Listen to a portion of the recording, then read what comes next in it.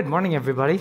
Hey, welcome on this weekend. It's great to be able to be here with you in person and online. I know it's a big travel weekend for a lot of folks and a weekend where, I don't know, different things are happening. So if you're joining us now or you're praying with us later, please know this. Everything that we do on Sunday mornings, from the songs, the prayers, the message, it's all designed to help you connect with the living God and to be more intimate with Him.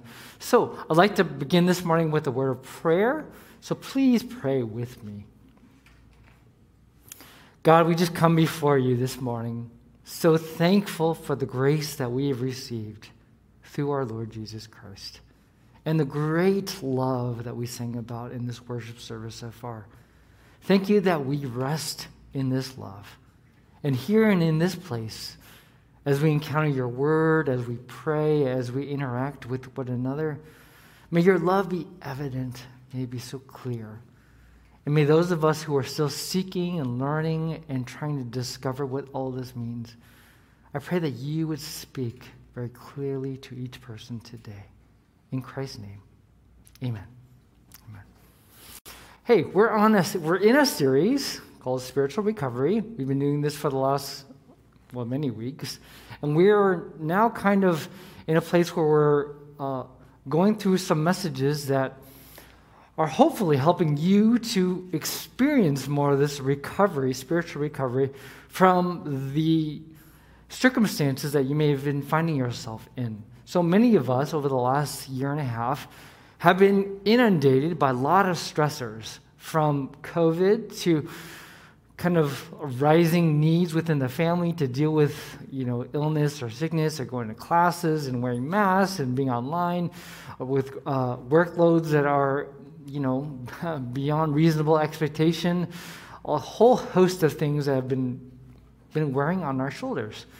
And for many of us, when this goes on for a long period of time, we experience a tiredness, a weariness.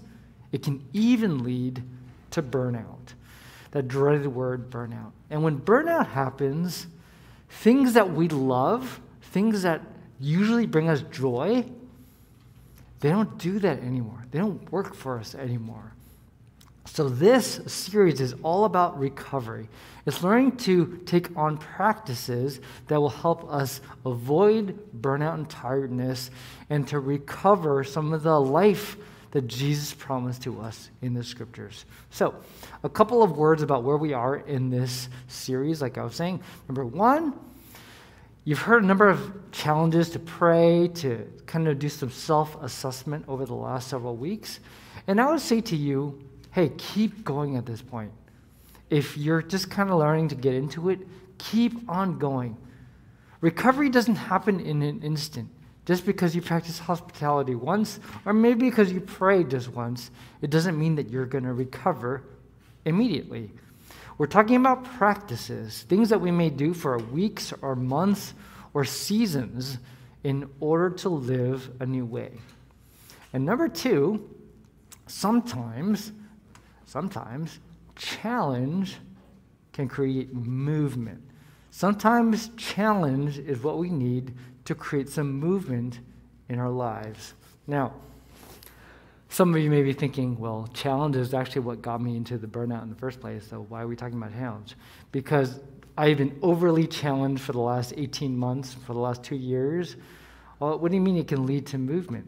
Well, sometimes, in a very good and godly way, God brings challenge into our lives in order for us to move out of the situation we found ourselves in. And my analogy is something like this. Sometimes, now that I'm older, I find myself, if I sit too long, like on the floor, my muscles get really stiff. Does anybody know what I'm talking about? Yeah. Okay, good. Some of you are too young to experience this, but you know what I'm talking about. And the best thing to get off the ground is to have someone give you a hand. Just help you up off the ground, because your legs are like frozen in place, and it takes you a minute just to get limber again. In the same way, in the spiritual life, there come moments when we need Jesus to come by and just pick us up off the ground. And He does this lovingly through challenge. And we're going to see that more today. So take that all with a grain of salt. If you're still feeling weighed down by too much challenge, take all this with a grain of salt. But know that we're going to get into the Word, and there's going to be some really good things for us to hear. Okay, today's topic is the blessedness of serving others. The blessedness of serving others. Simple outline, we're going to go through a scripture passage that talks about how Jesus served others and how he did this deeply and how he did this well, and how he promised something for us who follow him. And then we're going to talk about how we might practice it today. So, on the night when Jesus was betrayed, he was in his upper room experience with his closest disciples. He gathered them together, and he began to teach them some really important things that they needed to know as he was going to the cross. And as he was doing this, John gives us an extended description of what that evening was like. So John chapter 13 explains this. It was just before the Passover festival. And Jesus knew that the hour had come for him to leave this world and go to the Father. Having loved his own who were in the world, he loved them to the end. The evening meal was in progress, and the devil had already prompted Judas, the son of Simon Iscariot, to betray Jesus. Jesus knew that the Father had put all things under his power and that he had come from God and was returning to God. So he got up from the meal, he took off his outer clothing and wrapped a towel around his waist.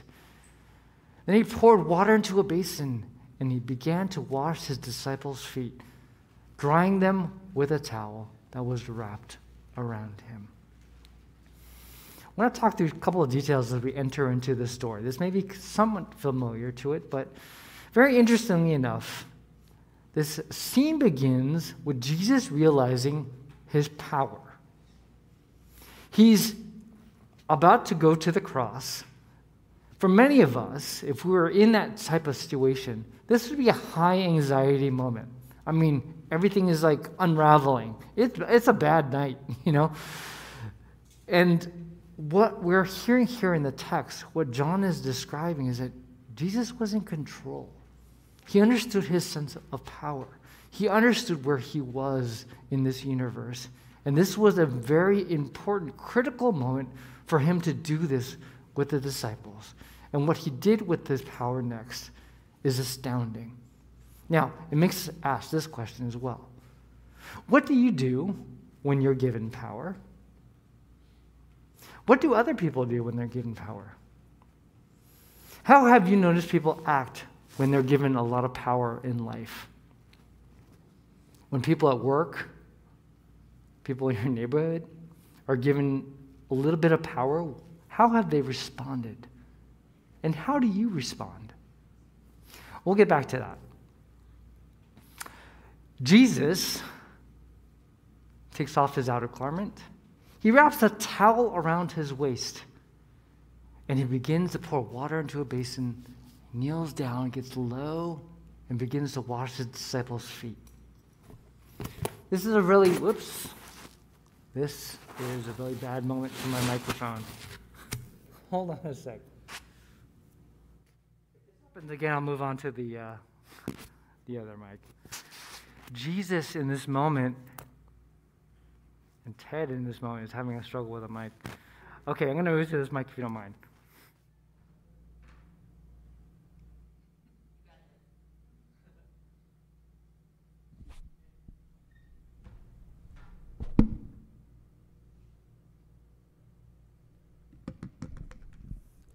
Does this work? Okay, good. All right. This will be a little better. Wow, I got totally taken out of that moment. So let's get back into this moment here, but it'll take me just a sec. Jesus was getting into this moment with his disciples. He's going to wash their feet. Now, washing feet in any time of history is nasty business, right? It's not like it's pleasant. I walk a lot. I go to the park 1 or 2 times a day, and I wash my feet at the end of the day, and I don't like washing my own feet. You know, it's pretty gross. You go back a couple centuries, people didn't wear socks and shoes. They wore sandals. They walked around the desert. They took care of their farm animals. They went farming with their sandals on. And when it came time to wash feet, this was disgusting business. So much so that some of the ancient Jews refused to do this. Slaves refused this action when they were asked of it. And that's kind of an interesting way to imagine slavery, a little different from what we've seen in more modern history. But slaves would refuse to wash feet because it was so disgusting. Jesus does this. Now let's read on in the story. He came to Simon Peter, who said to him, "Lord, are you going to wash my feet?" And Jesus replied, "You do not realize now what I'm doing, but later you will understand." "No," said Peter, "you shall never wash my feet." And Jesus answered, "Unless I wash you, you have no part with me." Then Lord, Simon Peter replied, "Not just my feet, but my hand and my head as well." And Jesus answered, "Those who have had both need only to wash their feet. Their whole body is clean, and you are clean, though not every one of you." For he knew who was going to betray him, and that was why he said not everyone was clean. First of all, notice this. Notice that Peter has this resistance, this reaction against this type of service. It's such a lowly act. He refuses to let Jesus go to this level. Because in his mind, with all the meaning and significance that washing feet had, he was never going to let his rabbi wash his feet. But sure enough, Jesus says, "Unless you do this, you have no part with me." Now, keep that in mind for just a sec, because we'll talk about that more later, about our own resistance to something lowly. But he also goes on to do this. Jesus begins washing the feet of Judas Iscariot, the one who will ultimately betray him. You got to think about that for a sec. Now, it's one thing to wash the feet of someone you love. Like if I were going to wash my kids' feet, yeah, sure, okay. I've done worse. It's not that bad. But how about an enemy? How about someone who is actively against you? Someone who has betrayed you? You know, the feelings of hatred, of revenge, all the different anger that rises up inside of you so easily could come out in that second. And yet Jesus, with his power, washed his feet. I think this is absolutely incredible. Now let's finish this part of the story. When he had finished washing their feet, he put on his clothes and he returned to his place. "Do you understand what I have done for you?" he asked them. "You call me teacher and Lord, and rightly so, for that is what I am. Now that I, your Lord and teacher, have washed your feet, you also should wash one another's feet. I set you an example that you should do as I have done for you. Very truly, I tell you, no servant is greater than his master, nor is a messenger greater than the one who has sent him. Now that you know these things, you will be blessed if you do them." A few more details in this text I want to cover with you guys. Okay, something we all know in life, right? The more you gain power in life, the more people you have to serve you. And we know this, right? We know this from fiction. We know Bruce Wayne had Alfred. We know Tony Stark had Jarvis. I don't have Jarvis, but I would love to have a Jarvis to be able to say to my computer what I needed, or to analyze or get things done. Yeah, that would be wonderful, right? We don't have that, but we know that as people rise in life, they get more things done for them. So years ago, when Amy and I first moved to Houston, we bought a house here in Houston, and right next door to us lived a pastor of a megachurch. He was a megachurch in a different city, and apparently the house that was right next to us was one of his homes. It was like multiple homes. And so sometimes on the weekends, he would come with his entourage. He would come in his big mobile home, and be a fleet of like 5 really expensive cars. They would all drive up, and you knew when they were home. And it was a very, very what I would call an elevated stature in life. I remember one day I was home on the weekend. They came over. Someone came knocking on the door and said that their car battery was dead. So could I come over and jump the car for them? I was like, oh, sure, no problem. I mean, what's a neighbor for? A neighbor wouldn't normally do that. And I love working on cars, whatever. And I went over there and jumped the car. And then I just wanted to say hi to the pastor. But I got this distinct feeling he didn't really know about this situation. I was only talking to one of the servants. And yeah, that was reserved, that contact was reserved for only those closest to him. I never really met the guy. I just met his servants. But that's kind of the way of the world. Now, in other contexts, we may see this happening. In business, education, all kinds of different realms in life, we know that as people rise, they have more people who serve them, which makes it all the more interesting and all the more significant when Jesus says this. You see, the way of my disciples is the way of service. And he takes out his outer garment, he puts a towel around his waist, and he begins to serve those around him.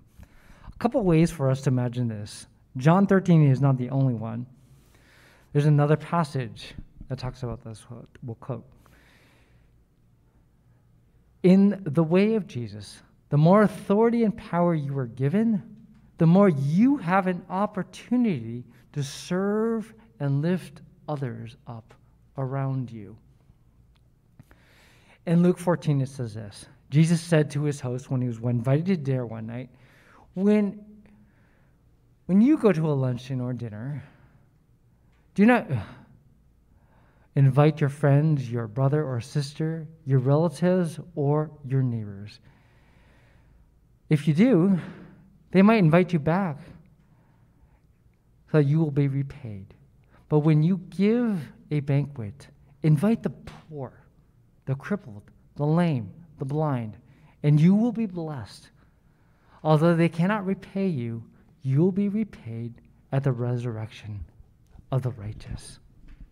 And what Jesus is saying here is this. If you're blessed enough to give a banquet, if you have the means to do this, if you are rising in life, you have an opportunity to elevate those around you, especially those that the world has forgotten, that the world does not see, that others do not recognize.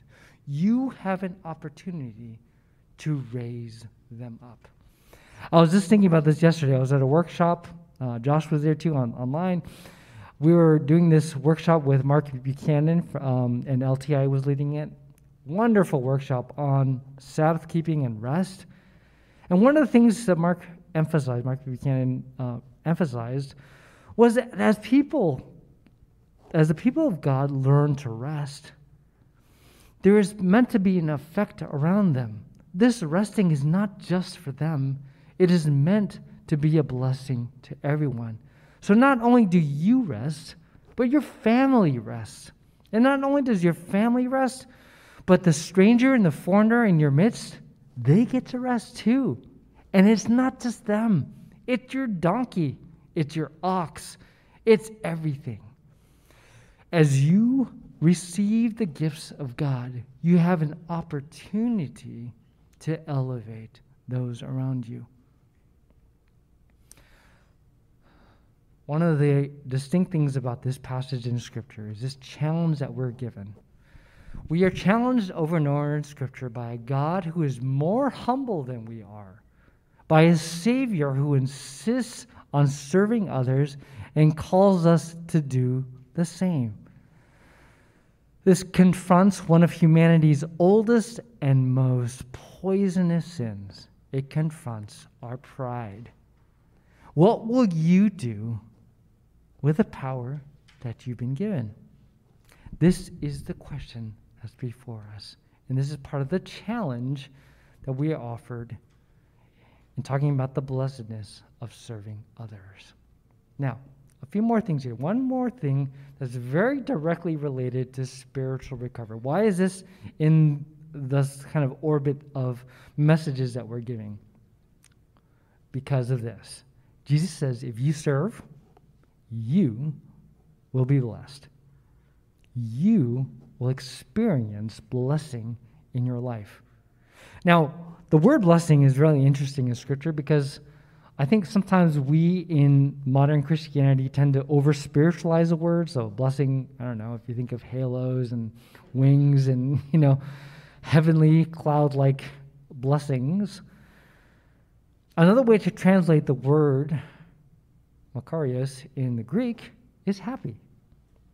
You're going to be happy when you serve like this. And I like that translation because it brings it really close. I know what happiness is about. Jesus, are you telling me that I'll be happy when I get down on my knees and wash someone's feet? That's exactly what he's saying. When you serve like this, you're going to experience a happiness. Not just a happiness of like, laughing with no respect to, real conditions, but a happiness that comes from, boy, this is right. This is good. This is really, really good. And that kind of recognition that brings you a sense of joy.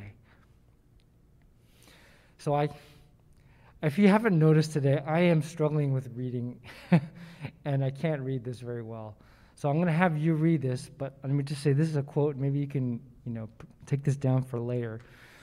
It comes from Berkeley's Greater Good magazine, and it's basically saying that people who volunteer have been demonstrated to be happier in life than other people. The more you volunteer, the more happiness you experience. This has been backed up by sociological and psychological studies, and it's really interesting. And what the study goes on to say is that not only is this true of, it asks the question, is it just because happy people are so happy that they want to go and volunteer? Or is it the case where people volunteer and then they experience the happy along the way? And yeah, it's both. And it's really the case that the more you volunteer, the more happiness you will experience. And the lower you are in your sort of mental health state, the more you volunteer, the greater uplift you have the potential of experiencing. Kind of love that, the way that modern medical and psychological studies have kind of added some extra weight to the words of Jesus. Okay, so let's get practical. What might service look like today? What might serving other people look like in our context? With COVID in the mix, with these masks, with all these different scenarios that we're going through these days with a lot of work and a lot of challenges, how might we serve? Do we need to literally wash someone's feet and take off our jackets and get a basin of water and wash? Years ago, I went to a conference of the Evangelical Covenant Church, our denomination, and heard about some colleagues in India that were actually doing this. They were washing people's feet. And as they did this, they were changing the world around them. So what they were experiencing was this.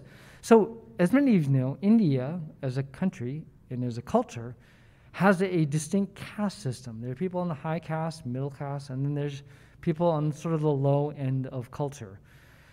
Traditionally known, many of us have heard of it, called the untouchables, the folks that are near the bottom, right? Also called the Dalits. And people near the bottom are often the subject of persecution.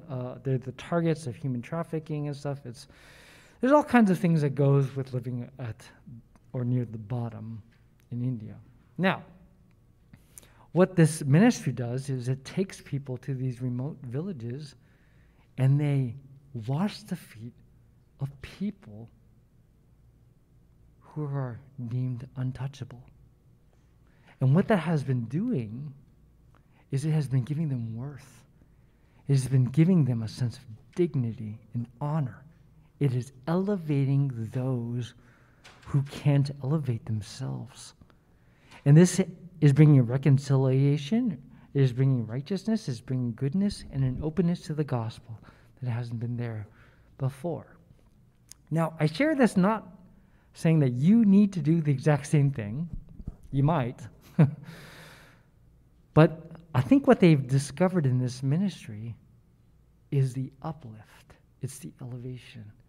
It's the sense that when you serve someone like this, you bring them honor. And that's some of the thinking behind Jesus' command to serve other people. So how can we do it well? Here's one suggestion. I'll offer three. Offer someone the gift of attention. A few years ago, I was invited by a prominent spiritual leader here in Houston just to go out to lunch.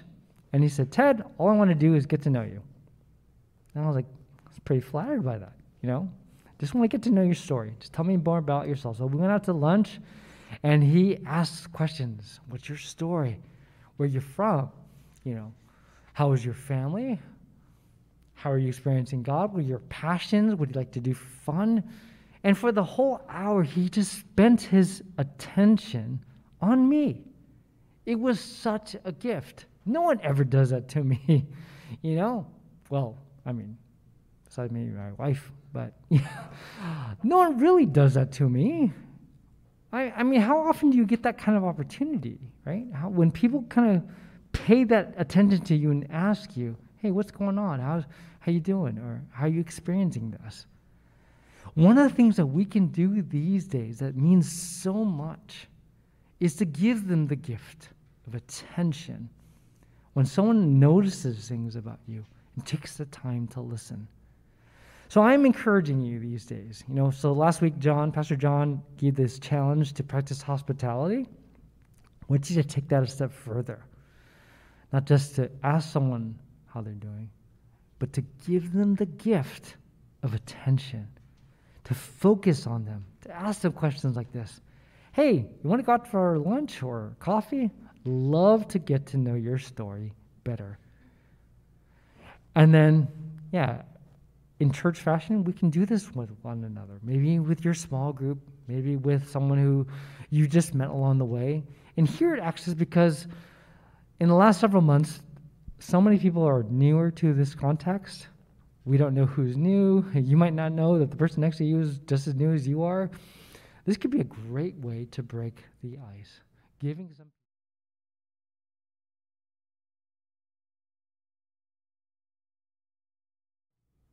Serve a neighbor through giving.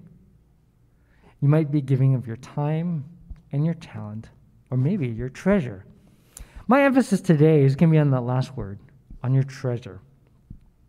It may sound like to some of you, maybe you've heard that, giving of your funds to somebody else may be just a kind of remote way of serving someone and not very intimate.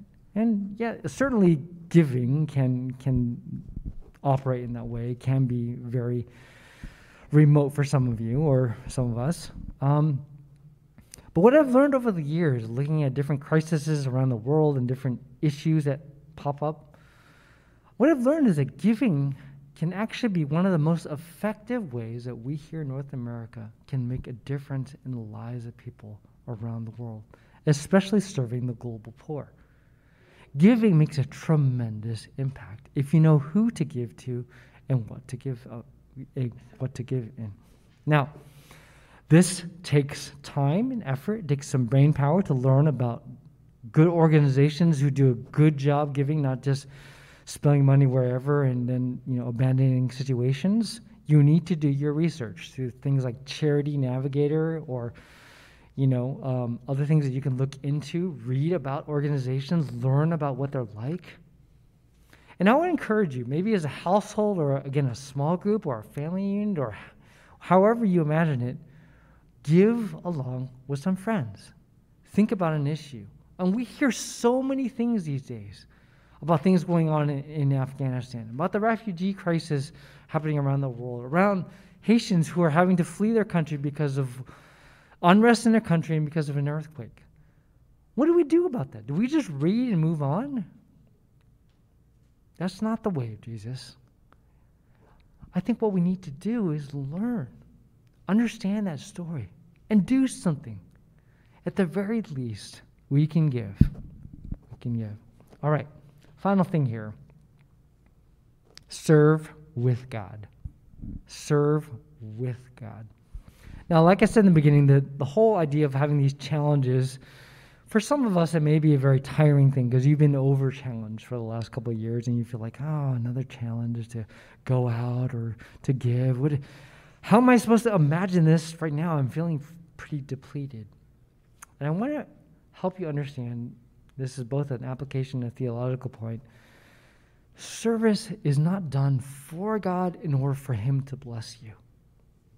Part of the blessing is you participating in the way of God, in the way of Jesus. When you do this, you draw close to the heart of God. As you serve, you come in touch with the way that God ultimately is. Because God is a humble God. God is a service-oriented God. He absolutely loves serving us. It didn't take away from Jesus' glory to wash his disciples' feet. He was coming into his own. He was doing what he had come here to do, to love us to the very end. And to do that, to wash their feet, was the highest expression of that besides the death on the cross. So when you and I begin to serve, we begin to align ourselves with the heart of God. Don't go into service thinking that blessing is on the other side when you finish things. Go into service knowing you will be drawing near to God Himself. Now, as we go today, here's a couple of questions. You may want to jot these things down or take a picture of it if you want to just discuss them with your family later. Feel free to do that. I'd like to close in a word of prayer and just ask for God to bless us as we continue with our series. Let's pray. God, in this moment, we come before you. Thank you so much for the example that you have given to us of service, of loving people to the very ultimate end. You gave your life so that we might live. And as we go from this place today, as we go out as your servants, help us all the more to experience this blessing that you talk about, to know the joy of loving others, of loving neighbor, loving friends. God, empower us in this moment, we ask in Jesus' name. Amen. Amen. All right. Hey, as we wrap up today, I invite you to stand with me. We're going to say our sending prayer. Let's pray this together as we wrap up. Loving God, through all our years, let the church be a community where we learn about love and practice it. We envision peace and work to build it. Where we meet partners in faith who wish to abandon everything that cheapens our discipleship. Where we discover gifts and offer them. And may your Spirit guide us toward joy and generosity. In Jesus' name, in the way of Jesus. Amen. Amen.